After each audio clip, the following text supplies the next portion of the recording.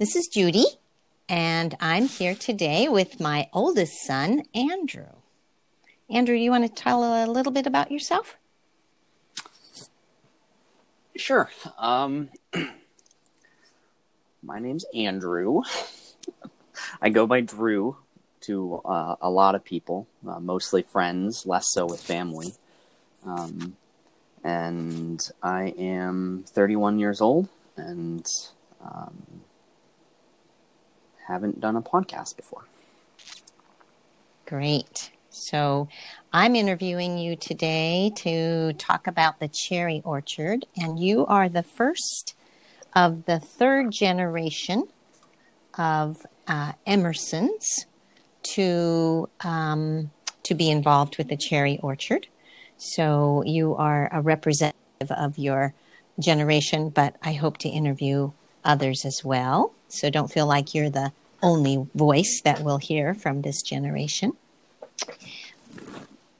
What we're going to talk about today is what memories you might have about the cherry orchard or times you have spent there, things you might remember being special or events that you've celebrated there that you consider important to maybe your memories or to your growing up.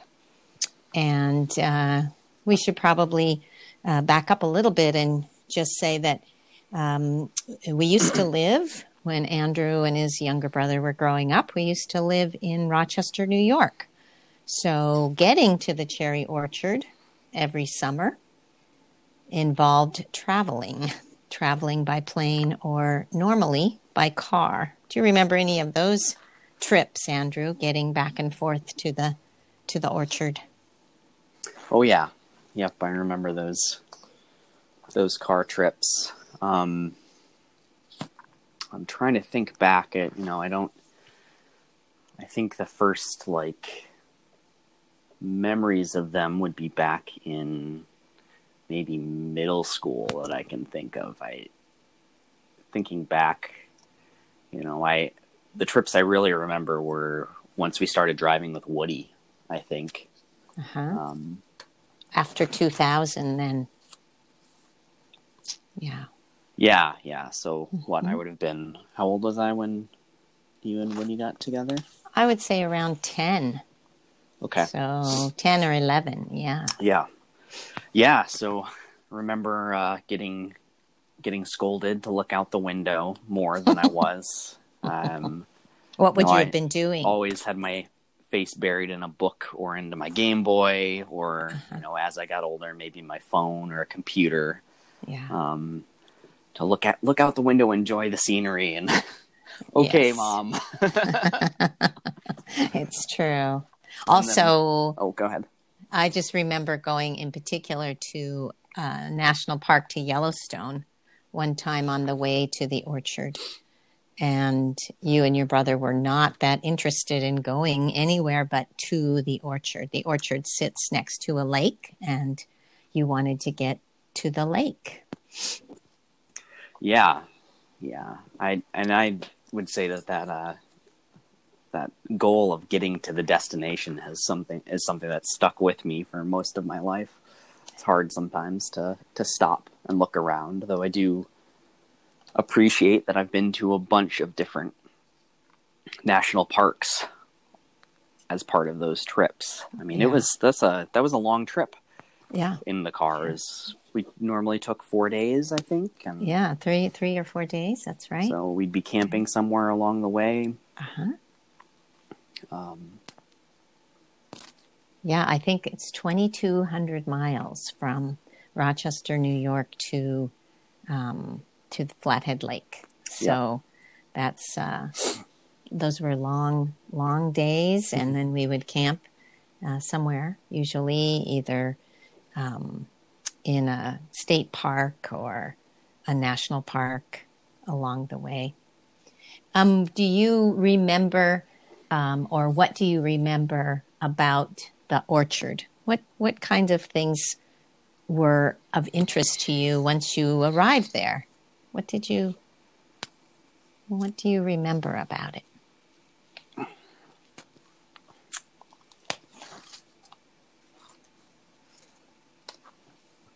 think usually the first thing to do is get out of the car and then go down to the lake if it was not raining or something like that. You pull down the drive, this sort of road off the highway, and there's some houses, and take this sort of winding path down, and then the cherry orchard is on your right as you get down to the bottom of the hill, and you pull into the cherry orchard, and often when we were getting there, it'd be full of people already. So there'd be trailers everywhere and tents everywhere and kids running around and dogs running around, and have to slow down so you don't run over anything or run into any of the, depending on the time of the day, any of the ladders that might still be up as people are picking cherries. Right. Yeah. And then, you've been in the car for a long time at that point, so you're ready to get out. And if it's warm out and you've been cooking because your parental units don't believe in air conditioning, you throw on your swimsuit and run down to the lake and jump in, or just go down and sit there for a little bit and get some fresh air. And this, of course, is after saying hello to every single one of your distant relatives that has appeared for this massive gathering every year. So when you say relatives, are we talking cousins, or what people are there that are for you, that are of interest to you? That's a... It's not meant to be a loaded question. Sorry. No, it's okay. I just don't want to offend anybody. Right. I only care about my first and second cousins. The third cousins, no.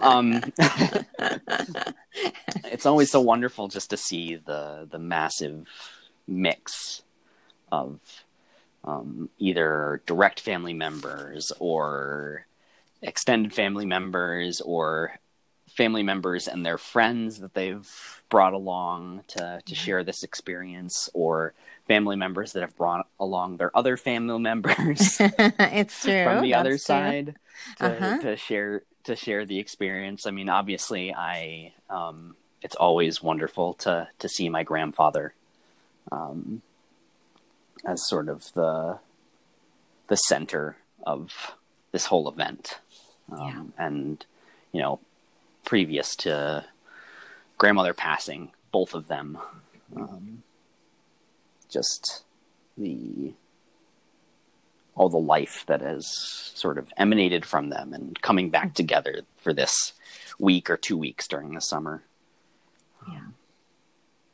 That's a nice way to say that. Yeah. Do you remember particular things about your first and second cousins, or first cousins once removed? I'm not sure how those work, but are there, certain kids that are the same age as you, and so you guys would do certain things together, or even when you weren't, when you were just playing and not working, which was, half of the requirement of going. It wasn't all a free ride. You had to do work. Yeah, I mean, I feel like when I can sort of think about it, it was always the sort of group of kids around my age that I was hanging with, but that includes my brother and even some of my younger cousins once they got into their teens. I think everybody was pretty good about including everyone else. Of course, harder with the very young, or sort of the older cousins that were watching us at times. Yes, right. I think, but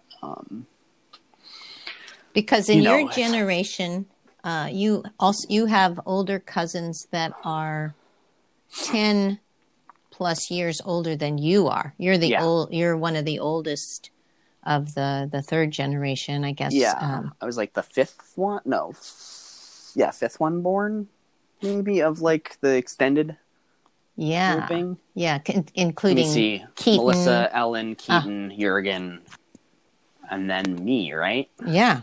I think that's right. And then, shortly after that, you have Isaac coming in, your other son, Right. and Willie and Ralph, and Abby, Yeah. Jack. and Jack, and then a couple years, and then there's another, or maybe a year. I can't remember what the age difference between Jack and Casey is. I guess it's not that much. Yeah. A couple years. And then Clark. And then there's Clark and Chloe. And then Go ahead. Go ahead. No. I was just, in terms of like things I remember doing at we've had some sort of raft out on the lake for years.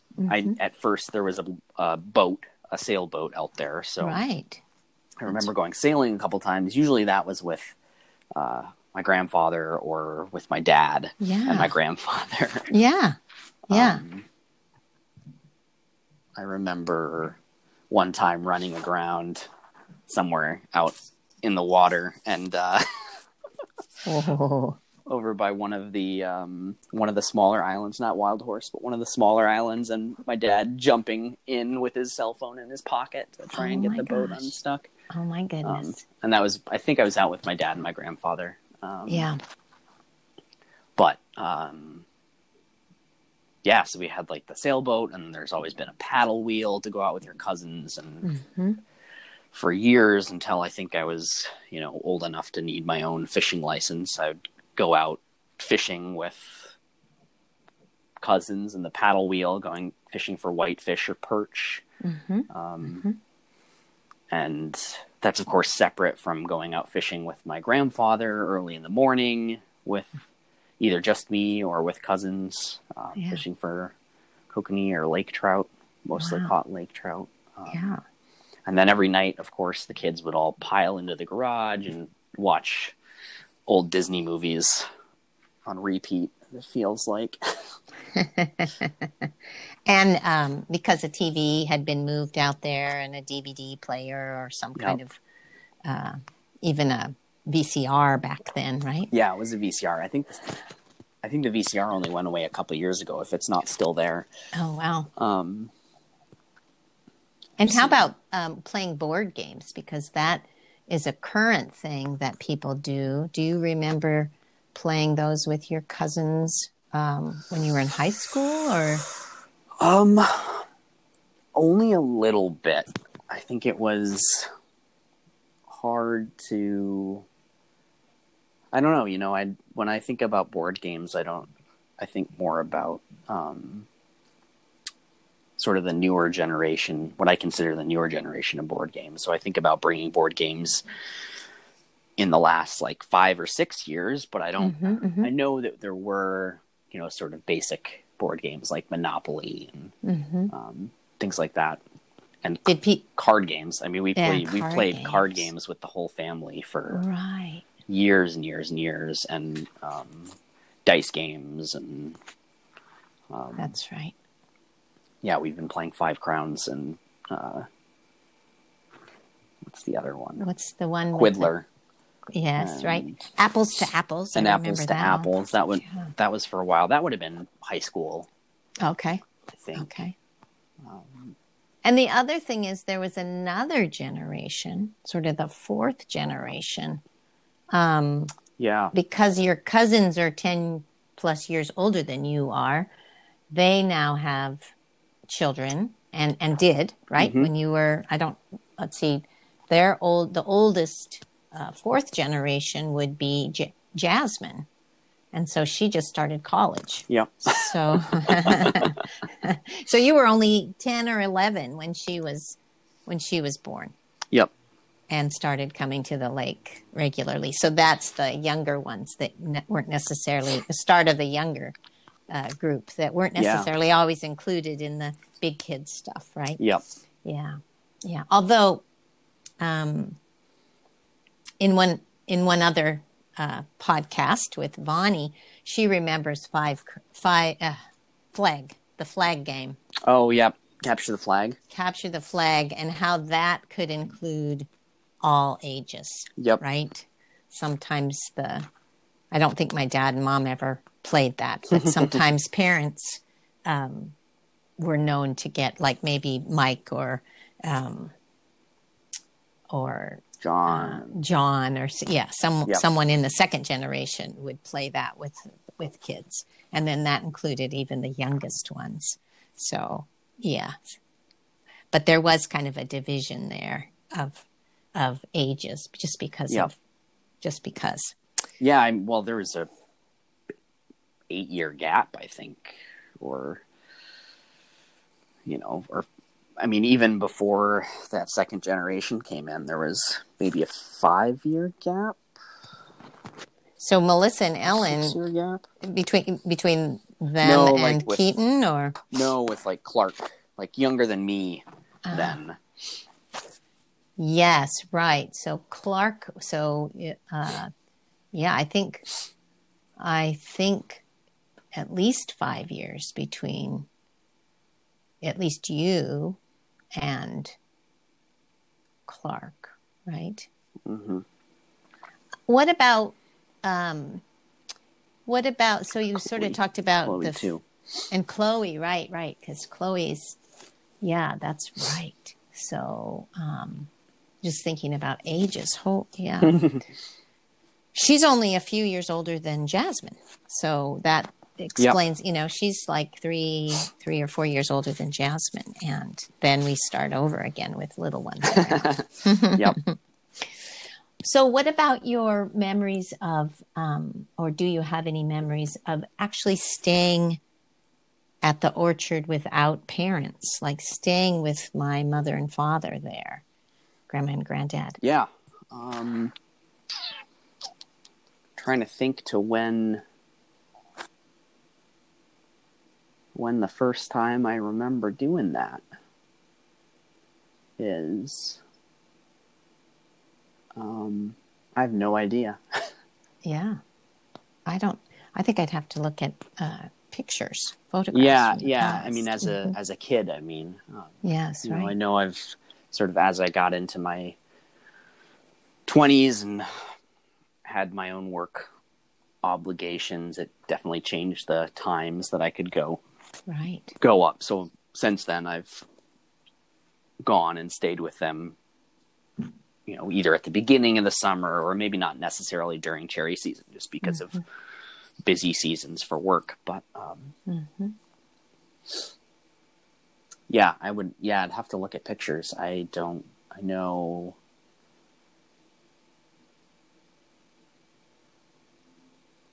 really know. What about, Andrew, you talked about the cherry ladders, dodging the cherry ladders as you drove down. What do you remember about the work of picking cherries? Do you remember having to pick buckets of cherries? Well, yeah.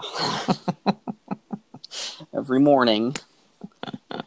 Or, late morning, depending on when I got up. Have to pick a certain number of buckets of cherries. Or really, there was this lofty number of this is how many buckets of cherries you need to pick. But there was also a certain point almost every day where the folks that were in charge of calculating how many cherries we had picked would say, stop, we don't need to pick any more today because we're not going to either sell any more today or, whatever. But yeah, I remember, every morning have your breakfast and then you find a bucket and a ladder and figure out which trees are the ones that are being picked that day and start picking cherries. And you could be picking cherries for a couple hours. You could be picking cherries for an hour, depending on how motivated or how old you were. Yes, how many cherries were on the tree that you were on. And then if you weren't picking cherries, you might be raking up fallen cherries or following behind the folks that were trimming the trees that had already been picked. Yeah. What about did you ever work at the cherry sorting table? Because we should say, I don't think that we've talked about this yet, the processing of cherries has been refined over the years. Mm-hmm. First off, there's a small cherry stand that sits up at the highway, which is probably, I don't know what, a quarter of a mile away from the orchard if you were to drive on the road. Yeah. And that is open with people inside the stand or sitting next to it, selling cherries to the locals and to the tourists who are driving past the cherry orchard on the west side of Flathead Lake. And that has for sale bags of different kinds of sweet cherries. And there needs to be, those need to be washed and packaged and prepared for sale. So there's a table then down in the orchard where a number of cousins and aunts usually it was women and cousins of all genders or sexes, I guess, working together to get those bags prepared for the stand. Did you ever work at the preparation table or the processing table? A little bit. I think I preferred to pick the cherries because it was, for the most part, depended a little bit on how I was feeling that day, but like to pick the cherries for the most part because it had a set end. Like you pick this many cherries and then you're done. And then you can go, hang out by the water or read or play your Game Boy or whatever. Or, maybe you have to go up to the cherry stand at that point and take some time. But that was pretty easy up there too. Yeah. Whereas I would feel at the sort of sorting table, you're just sort of waiting for everybody else to be done. That's true. That's true. I mean, you're waiting for the cherries to be picked, and then you're waiting for the cherry stand to call for more cherries. And there's sort of these fits and bursts that happen because the cherry stand might not have any sales, and then all of a sudden they sell out, and they call down in desperation that they are 2 bags before being completely empty or completely bare. And then there's a race to get more cherries. And so there's this fit and burst thing that happens with the processing table. Yep. What about the cherry stand? What did you ever go up there with my mom's mother, Vione, and Aunt Dolores? Did you ever go up with that crew? Do you remember Almost that? Certainly. Do I remember it? No, not really. That was a long time ago. Yeah, because let's see, Grandma Bell would have passed away in 1998, so you would have been 9, only 9 at that point. So I remember Grandma Bell, and I know that I would have gone up to the cherry orchard to help at that point, but I don't necessarily have any specific memories of it. And how about as you've gotten older, do you have any, have you ever been up there alone? Oh yeah. Okay. Yeah. Okay. Not very many times, but a couple times. Or, up there with younger cousins or. Yeah. Yeah. You might be the responsible one up there. Yeah, a couple times. It wasn't something I really liked to do.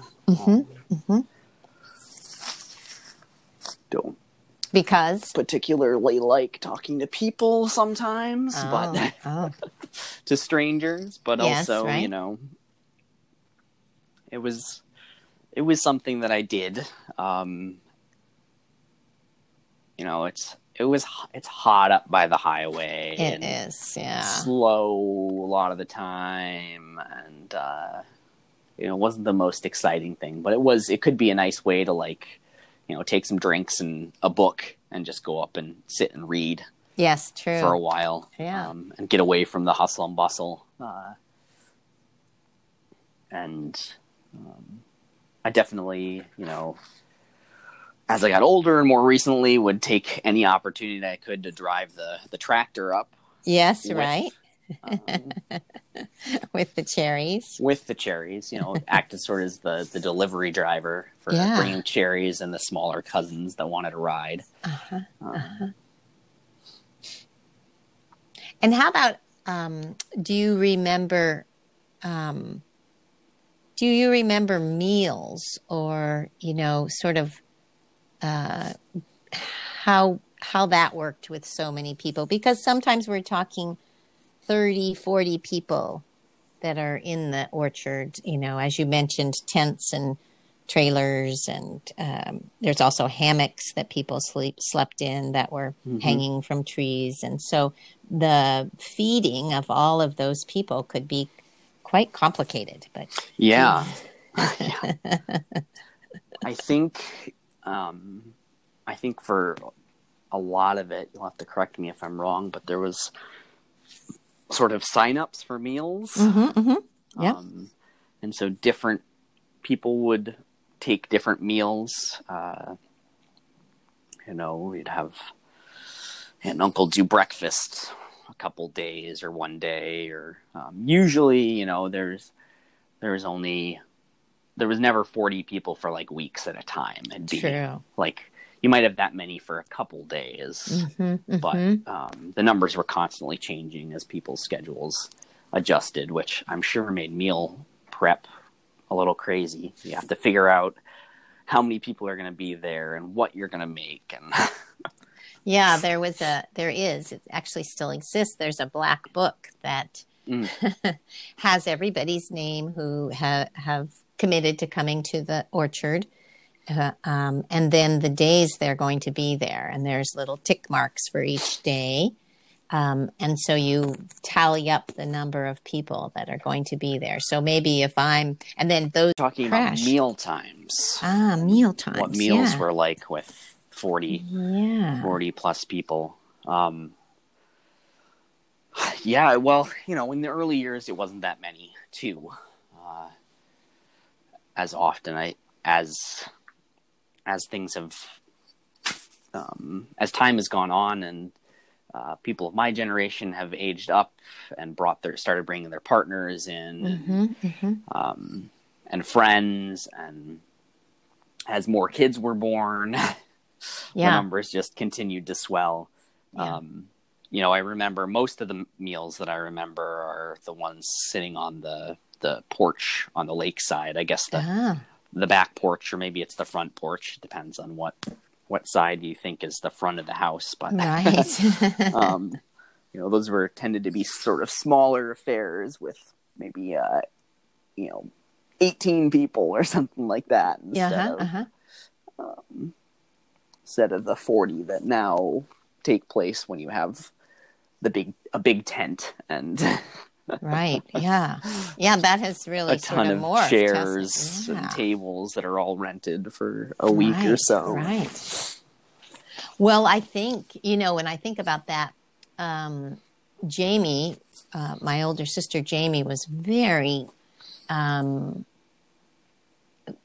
want to say compulsive, in the sense that she loved to organize things. And that was, the black book was part of her and my mother's way of trying to figure out how many people there were going to be at each meal and who was going to be doing that meal. And that was to take some of the pressure off, I think, my mom, because initially my mother would have been doing most of the meals. Now, I first started going there in the early 1980s.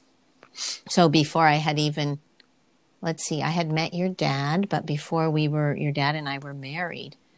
So I think they purchased that property in 84. And then your dad and I were married in October of 84. So I started going there when I would have been, 27.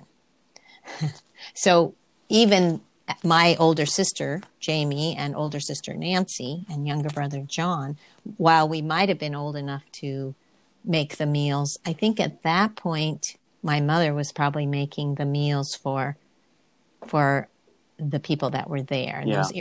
those early years were, let's see, those early years were just the cousins. So I think there might have been, you might not remember this, of course, by the 1990s, we had cousins that had been coming for since those early years. And already we're talking my siblings 4, my cousins 4, and 3. So that would be 4, 8, 11, and their parents 6. And so we're already talking 18, my parents, my grandmother, we're already Uncle Jim, right? We're talking 20s, in the 20s at those beginning years. And then, of course, people started having more children. So it quickly got very, as you said, not 40 people. 40 people wouldn't have been there for the full 2 weeks, but it quickly became 20 something for a week, right? Yeah. Yeah. So that's interesting. You remember sitting on the front deck, the lakeside. And at one point, I think my sister Jamie figured out that we should put a long table on that deck. We should just, and is that what you remember? Kind of a long table? Yeah, I remember a long table or a long mixture of tables. Yes, right. Yeah, that's what it would have been. Yeah, true. Gosh. How about the fire ring, Andrew? Do you remember anything about that? The evening events? Yeah. We would pretty often have marshmallows down by the lake and have a fire. I haven't been there since the new fire pit went in. Yeah. So every time that I've been there, it was sort of a pretty rudimentary, sort of half fireplace, rectangular, with a grating. And then chairs and benches made out of mostly driftwood. Yep, they're logs. That's right, logs. And yep.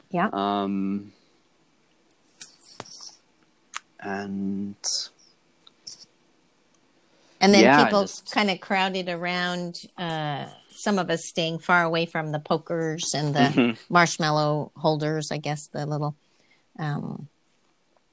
things used for roasting marshmallows. And then I always think of my sister Nancy and my mother always being very, prepared with a tray of chocolate and graham crackers and, something hot to drink for people. And anyway, I remember that as quite a regular event that happened. Yeah, definitely. Definitely. Do you remember, sorry, did I interrupt you with a memory? Go ahead. No. Do you remember other things that you would have done at the lake, maybe not during cherry season, but when you were there staying for an extended period of time? Did you ever help Dad with the honeybees or the garden, anything like that? Seems like a leading question. I should say, I do remember, I have one vivid memory of the lake when I was younger, and it was very blurry because I was rapidly fleeing some bees that decided that my brother and I looked threatening. And tasty. I don't think they were biting us. No? Don't think that's where the pain was coming from. My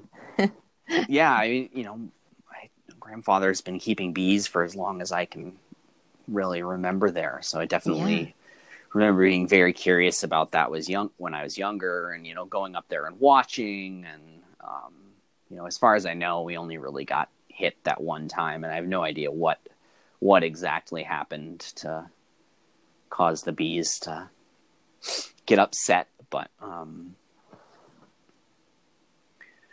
Helped out a little bit in the garden, a little bit with moving wood piles around and shoveling during the winter. Yeah. When you were there on off season. During the off season. Yeah. What about fishing with my dad? You said you used to go out with him. What would that involve? Getting up earlier than I was used to. And I'd have a cooler with some sort of snacks in it and soda, and go down to the lake in the early morning and take the boat out.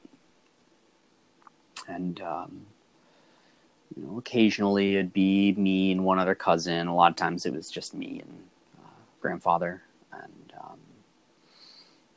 just listen to the radio and sort of troll back and forth in some certain areas and hope that we would catch a lake trout. These fish were big, as I recall, or I consider them big, like bigger than 10, 12, 14 inches, right? Yeah, for the most part. The really big ones were not as good as the slightly bigger than, than the medium-sized ones. But so what would you consider, how many inches would you consider a good catch? It's been so long. I don't even, maybe 14. I think once you got up towards like 18 inches or 20 inches, they started to be a lot older and have a lot more fat and just not be as tasty. But okay. And then you would come back. Would you usually catch one? Usually, no. We would usually not catch anything, but that's what I remember too. But when we did catch them, we'd come catch one. We'd come back, and we'd try for more for a little while. But we would come back and clean it, and either, depending on what time we got back, we might have it for a meal that day, or how big it was, or we might put it in the freezer or the fridge and save it for the next day. Yeah. And some of the other cousins, your second or your first cousins once removed or whatever, Willie or Jurgen or Ralph might go fishing as well, right? Yep. Yeah. Did any of your first cousins ever go fishing with you? Because I don't remember either. Probably, fishing. But I don't remember. Not very often. I don't know if everybody was particularly interested in it. Huh. I think probably a big part of it was the whole getting up early in the morning is difficult. I think you're right. Can you just as this has been a great wide-ranging conversation. I don't think I had thought about as many different things that we talked about today because I don't know why. I know all these things were happening, with cherry selling and cherry picking and cherry processing and meals and what the kids were doing. But some of it I don't remember either. So part of this is really nice for me to chat about and remember, have some good memories about. One of the really nice things about the cherry orchard is that it's sort of a welcoming place for everyone. And that explains why your dad and I have been divorced for over 20 years. We get to see each other at the lake because your dad has been coming the past few years. He didn't come this past summer due to COVID, but he's been coming to the lake and spending time with you and Isaac and my dad, and my cousins and my siblings and me and Woody. And it's so nice for all of us to be able to be together like that, and your dad coming. And he's agreed to also let me interview him. So I hope to Oh, do great. that sometime too. Anyway, that's kind of another piece about the orchard. Vonnie is a stepdaughter of my dad's brother, and yet she's been coming to the orchard despite the fact that, her stepdad, Jim, is not married to her mother anymore. And that's partly I think that's a lovely tradition that is happened at the Cherry Orchard, is that some people keep coming. Yeah, well, I think as your grandfather and your dad says that sort of once you've started coming, you're part of the family, and unless you do something to make him very angry, which is well, pretty difficult to get to that point, you're pretty much invited. Yeah, and that's true. That's extended to even significant others of family members that have, former significant others. And and sisters and brothers of and other parts of their family and friends and in-laws and cousins, and we're lucky. We're very lucky that that's a place that people feel welcome at. So and I know it's tough right now, but previous years, if I wanted to go to the lake, all I had to do was call up Granddad and find out what was going on and if I could stop by and visit. And I'm sure after this pandemic has passed, we'll be able to do that again. Well, can you think of one memory, even in the recent past, related to the Cherry Orchard, that if you were to describe it to somebody who hadn't been there before, what you might say to them? I loved that you could describe how it was when you arrived. I love that. So can you think of a parting thought? Parting thought. Probably. I think, it's hard to describe what it's like to maybe somebody who hasn't experienced that many family members in one place. That's true. And different ages and pets and tents everywhere, and it really does look sort of like this strange camp of weirdos. People sleeping in the back of their truck, or but the Cherry Orchard is everything you love and hate about family reunions, with a side of manual labor and all you can eat cherries. That's great. That's good. Access to this beautiful crystal clear lake, where there's always somebody around ready to do something, and there's always beers in the fridge and snacks to be had somewhere in the house. If you've eaten your full of cherries, and it's outside, and you spend most of that week being outside. That's true. And for me, definitely, it's like more people interacting with more people in one place, in a tighter place than normal, than I get when I'm not at work.